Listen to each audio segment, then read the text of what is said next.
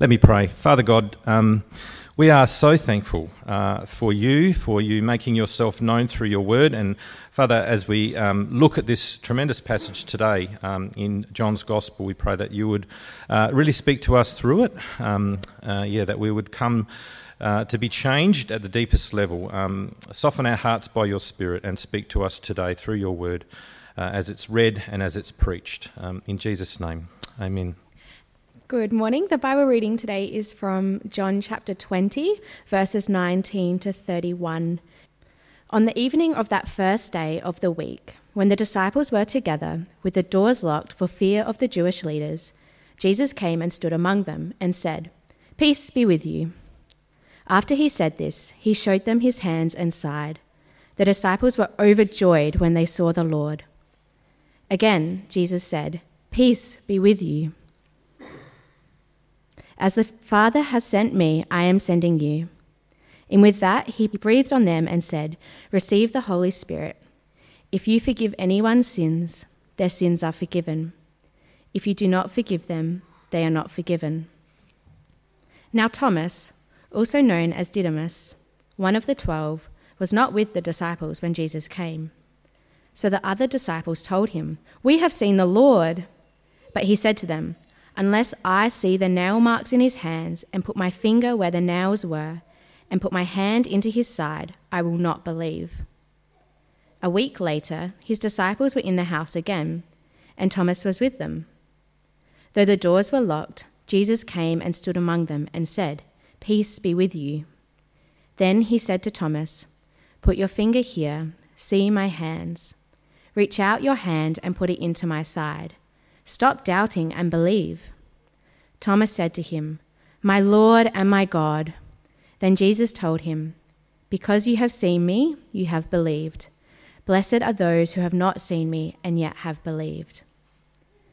Jesus performed many other signs in the presence of his disciples, which are not recorded in this book. But these are written that you may believe that Jesus is the Messiah, the Son of God, and that by believing you may have life in his name.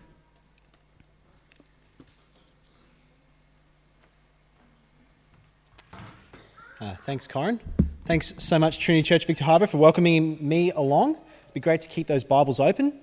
As we get into it, how about we pray? Father God, thank you that you are a God who speaks to us today. As we look at your words and as I preach, help us to hear your word. In Jesus' name we pray. Amen. Well, we all know the saying, if something sounds too good to be true, it probably is. It usually is. If something sounds too good to be true, it probably is. I mean, we're coming up to election season. Chances are your radars are pretty sharp around this time of the year, or maybe that's just me. For example, a couple of weeks ago from me, I got an email saying, "Congratulations, Tim.Blag. You have won a brand new Lexus." Now, I mean, that's pretty exciting, but I thought it sounds a little bit too good to be true. Now, if I'd had the courage, if I'd had the time, I'd love to be a little bit more like one of my favourite comedians, a guy named James Veitch, who regularly replies to spam emails. For example, once James received an email that read like this: "Hello, James Veitch. I have an interesting business proposal I want to share with you. Solomon." James was intrigued. He sent an email back asking what it was, to which Solomon replied, "Dear James Veitch, we shall be shipping gold to you. You will earn 10% of any gold you distribute." Now, just to get us there, talking in dollars and cents, at the moment, gold is worth somewhere around $1,800 per ounce, which is about $58,000 per kilo. 10% of anything you move sounds pretty good to me. Well, it sounded a little bit too good to be true to James Veitch. So there's a fair bit of back and forthing. Apparently Solomon said that he needed money to be able to send the gold over. Who knew? So James sent back another few emails and eventually convinced him that because the government was probably monitoring their business emails, they should use a code. So here's the final product which Solomon sent back. "The business is on. I'm trying to raise the balance for the gummy bear, so that he can submit all the needed Fizzy-Cola bottled jelly beans to the cream egg for the peanut M&Ms process to start. Send 1,500 pounds via a giant gummy lizard. Now, some of those stood for lawyers, banks, and other various things. If something sounds too good to be true, it probably is. It usually is. Which is how Jesus' disciples must have felt on that first Easter Sunday when Mary burst through the door and said, "I have seen Jesus, he is alive." In that passage which Corin just read for us, we see that Jesus offers a too good to be true sounding peace. An extraordinary peace which he offers through his resurrection. He says, "Peace be with you," 3 times in this passage which we just read. I don't know if you noticed that. See, Jesus' resurrection promised his disciples an extraordinary peace for their mission. Jesus' resurrection gave Thomas extraordinary peace to worship Jesus. And Jesus' resurrection gives us extraordinary peace to believe that he is God's chosen king. So point 1 on your outlines, if you're following along, if you're the note-taking type, Jesus' resurrection gives his disciples an extraordinary peace to be sent into the world. Please look with me at verse 19. On the evening of that first day of the week, when the disciples were together with the doors locked for fear of the Jewish leaders, Jesus came and stood among them and said, "Peace be with you." Now, these disciples didn't look very courageous, did they? They hardly looked like people who believed that Jesus was God's all-conquering king. They were a far cry from the stoic promises that Peter had just made a few days earlier, saying, "Even if everyone else falls away, I will never leave you, Jesus. I'm ready to die for you." They were hiding behind closed doors, praying that the Jewish leaders who had crucified Jesus wouldn't find them. And you can imagine them being a tad skittish when a bird would fly past or when they'd hear voices coming past the doors. So imagine how high they must have jumped when Jesus just appeared amongst them. Jesus said to his disciples, "Peace be with you." Now, these words, "peace be with you," are more than just a greeting. It's not the first century Palestinian equivalent of g'day. It's peace be with you. Peace. A restored relationship with God. A relationship with the God whom each and every one of us has committed treason against. Cosmic rebellion. We've given God the finger and said, "You know what? We don't think you deserve to be God." So how on earth can Jesus say, "Peace be with you"? That sounds too good to be true, doesn't it? But John has already given us the answer. We can have peace with God because Jesus is the one who says it. We can have peace with God because Jesus is the one who died. He died to take punishment for all our sins, for our rebellion against God. Well, let's unpack this a bit, though. Let's think about how can Jesus say, "Peace be with you." Let's say Steve got into a bit of mischief while he was on leave. Let's say that he was driving 120 in a 25 zone. Oh, Steve. He was done. He was busted. But then let's say Jack, the good guy that he is, he takes the fall. He convinces the judge it was actually me who did it, not Steve, and he goes to prison. When would Steve know for certain that his punishment had been paid? Well, it wouldn't be when Jack was just going to prison. That's just the start of the sentence. It would only be when Jack was walking around free, wouldn't it? Jack walking around free would be evidence that the punishment had been fully paid. And it's the same for our sin. On the cross on Good Friday, Jesus said, "It is finished." But it wasn't until he was resurrected that he could say to us, to his disciples, "Peace be with you." Jesus' resurrection means we can be certain that our sin is dealt with, that all the punishment for our sin is gone. How good is that? That's why Jesus shows off his scars in verse 20. That's why the disciples are overjoyed. So let me ask us, Trinity Church Victor Harbour, is that our joy? Is that your joy? Are you someone here today who has your sins paid for? Are you someone here today who has this extraordinary peace? Well, Jesus doesn't just leave it there though, does he? There's a job to keep on doing. Jesus didn't just die and wasn't just raised to life for his first followers. No, earlier in John we read, for God so loved the world that he gave his son. God so loved the world, not just the terrific 12 in the gang. So Jesus says, as the Father has sent me, there in verse 21, I am sending you. Jesus' disciples have peace with God. They're co-workers, bringing about this peace to the world. Jesus then goes on in verse 22. He breathes on them, promising the Holy Spirit who is to come. He reminds them of the power of the gospel that they wield in verse 23, the power to forgive sins. Now, Jesus is not saying that the disciples have a special power of absolution and penance, as the Catholic system would believe. No, the disciples carry the gospel which brings forgiveness. The gospel which has the power to forgive. The gospel which says, peace be with you. What a charge to be given. So we all know how the story goes now, right? The disciples have heard it. They're all super fired up. Jesus is risen. Yes, great. They've been promised the Holy Spirit. They know the gospel. They get out. They burst through the doors. They run out into the world and start preaching the gospel. No, they don't. That's not what happens, is it? The disciples don't charge out on that first Easter Sunday. Let's keep going. Point 2 on your outlines.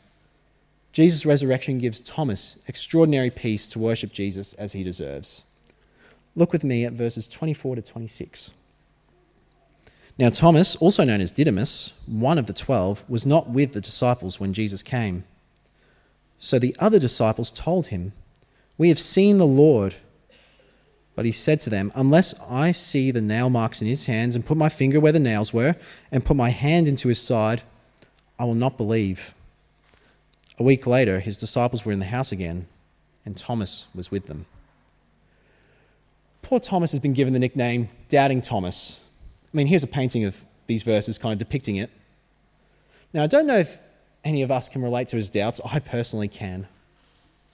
Peace with God, freedom from sins, resurrected Jesus. It sounds a little bit too good to be true. Jesus' disciples weren't typically known for their ability to play elaborate pranks, but maybe they just tried to start now. We don't know why Thomas wasn't in that locked room on Easter Sunday, but he was with them 1 week later, about some 1990 years ago. His conditions for believing this good news about Jesus, well, he needed physical proof that Jesus was resurrected.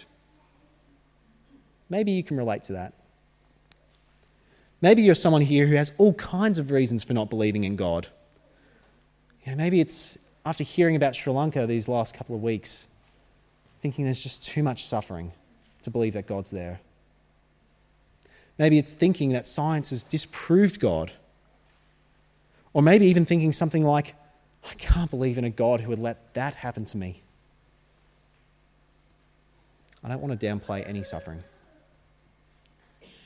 If you're someone who's actively struggling with doubts like these, I'm so glad you're here. It's my first day, but I'm fairly confident Trinity Church Victor Harbour is a great place to come. It's a great community. Trinity Church Victor Harbour isn't here for people who have life completely sorted out. It's for people like Thomas and like me. People who have doubts and struggles. Now, if this is you, then what Jesus says next is definitely for you. Let's keep reading to see what happens. Let's look at the rest of verse 26 onwards. Though the doors were locked, Jesus came and stood among them and said, "Peace be with you." Then he said to Thomas, "Put your finger here. See my hands. Reach out your hand and put it into my side. Stop doubting and believe." Thomas said to him, "My Lord and my God." Then Jesus told him, "Because you have seen me, you have believed. Blessed are those who have not seen and yet have believed." Well, there it is again from Jesus. Peace be with you. And now he turns to Thomas. It's worthwhile us noticing what Jesus doesn't say to Thomas. He doesn't say, silly Thomas, how could you ever doubt? He doesn't say, silly Thomas, you can't ask for evidence. That's ridiculous. You just need to have more faith. He doesn't say, Thomas, you have no place with my people if you doubt. He doesn't even say, Thomas, your question's stupid. Jesus says, here's the evidence you wanted. But what I think is more remarkable than Jesus offering Thomas the evidence is how Thomas responds. Thomas doesn't even want the evidence anymore. He doesn't need it. We don't read Thomas carefully examine Jesus' hands and side. Thomas didn't need proof. He confessed the truth about Jesus, my Lord and my God. When Thomas came face to face with the risen Lord Jesus, he didn't need any more proof. All Thomas's hang-ups about dead people don't walk around disappeared. Which I think means that if you are someone here who has doubts, who has questions, these aren't bad to have. But may I gently suggest that what you need might not be the answer to your specific questions. You might just need to get a better picture of who Jesus is. Get to meet him. We'll talk more about that in a moment. But first, I want us to look at what Thomas confessed in verse 28. My Lord and my God. Now, me personally, I grew up in a Christian home. I learned to read because we had memory verses at home and had a children's picture book story Bible. But I realised when I was 13 that my confession wasn't Jesus is my Lord and my God. It was Jesus is a Lord and a God. Sure, he was a Lord and a God, but that didn't mean much for me. I'd inherited faith rather than a personal relationship. Maybe you can relate to that. What I needed to learn was that it wasn't enough just to acknowledge that Jesus is a Lord and a God. I can't just say my parents worship, so that's all good. I needed to bow to him as my Lord and my God. How about you? Maybe you're here as someone who's grown up in a Christian family like me. You've always gone to church. Your parents have always brought you on Sundays. Is Jesus your Lord and your God? Or maybe on the opposite end, you're a parent here or a grandparent here. You've been bringing your children or grandchildren to church faithfully for many years. That's fantastic. Keep it up. What does it look like for you as parents or grandparents to encourage your child or grandchild to make Jesus their Lord and their God? Well, back to meeting with the real Jesus. It's pretty easy for us to look at Thomas and the disciples and to think, well, they had it so easy, didn't they? They got to see the resurrected Jesus face to face. Now, I've definitely felt that. I hear about Christians around the world having amazing visions of Jesus, having dreams. And it can be really easy to think, I must not be as good a Christian as they are. But that's not Jesus' attitude, is it? We read it just before in verse 29, and Evie helped us to look at this as too. Jesus told Thomas, because you have seen me, you have believed. Blessed are those who have not seen and yet have believed. Jesus says that everyone who doesn't see the resurrected Jesus face to face and yet still believes is blessed. He's talking about us. Isn't that awesome? Blessed, favored by God, cherished by God. Blessed are those who have not seen and yet have believed. And this brings us to point 3 on your outlines. Jesus' resurrection gives us an extraordinary peace to believe that he is God's chosen king and to eternally live as subjects of his kingdom. Please look with me at verses 30 and 31. Jesus performed many other signs in the presence of his disciples, which are not recorded in this book. But these are written that you may believe that Jesus is the Messiah, the Son of God, and that by believing you may have life in his name. Now, John's Gospel is pretty short, so we know it doesn't contain everything that a highly detailed biography of Jesus' life would contain. John never tried to write this full biography. No, he wrote down everything we would need to know that Jesus is our Lord, that Jesus is God's chosen King. John wrote this down so that we could believe in Jesus, and that by believing we might have eternal life in his name. None of us in this room are eyewitnesses to the resurrected Jesus, despite what some of our youth say, we're not that old. But we get to witness him through John's eyes in this gospel. We get to see where Jesus walked. We get to see the conversations Jesus had. We get to see Jesus heal people. We get to see everything that we could ever need to trust Jesus as Lord and as our God. So how do you feel when you hear that? For a book that's only yay thick, it could quite possibly sound too good to be true. But a book doesn't really need to be long to tell us everything we need to know, does it? Let's say, for argument's sake, a fire gets started in here. Turns out that having 2 lab coats in a room is actually a dangerous combination. A fire starts. At that exact moment, what would you like for your emergency exit instructions? Would you like a detailed thesis explaining the history of the emergency exit in about 10,000 words or less? Or would you like a dot point summary on 1 page? When we're at war with God, when we've committed cosmic treason, we need to know the extraordinary peacemaking solution. We need to know Jesus as Messiah. We need to know Jesus as our personal Lord. We need to know Jesus as our King, which means that we need to be subjects of our King, members of his kingdom, and the very least that subjects of the King can do is tell others, hey, this guy's king. Well, what does that mean for us today? First, if you're not a follower of Jesus, I'm so glad you're here. It's good to look for evidence, to ask questions. Don't stop doing that. Our beliefs are useless if Jesus wasn't raised physically from the dead. And the best way to explore Christianity, I'm convinced, is to read John's Gospel for yourself. Read it on your own. Read it with someone else. John certainly thought that everything he wrote down was enough for us to believe. By reading John's Gospel, we come face to face with Jesus. So as Steve said before, maybe grab that little tear-off slip and fill it in and say, I'd like to read the Bible with someone. I'd like to read John with someone. Apparently last week, Jeff Lynn made the offer that you can take a Bible home if you don't have one. Sure, do it. Until Steve tells me not to say that. Please read John's Gospel for yourself. Get to meet Jesus face to face. Do it with another person. Maybe it's the person who's invited you along, or maybe it's someone back at home if you're here on holidays. Secondly, though, for those who are Christians here at Trinity Church Victor Harbor, thank you so much for having me here today with you.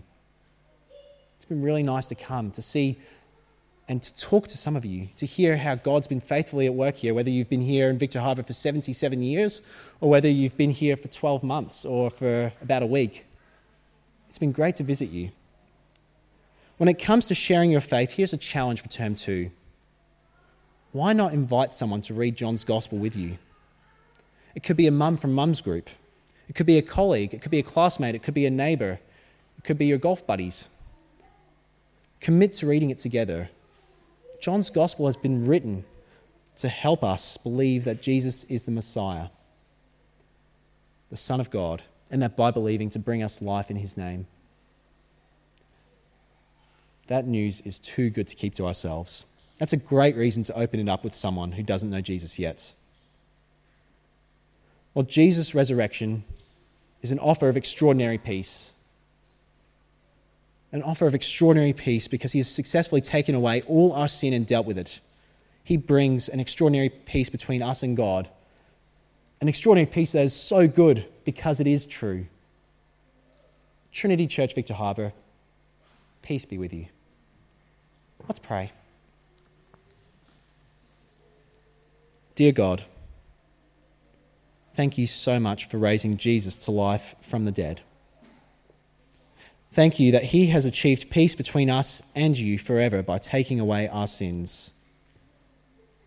Thank you that we have the Gospel of John recorded, that we may believe that Jesus is God, and that by believing we may have life in his name. Thank you for this good news of peace. In Jesus' name, amen.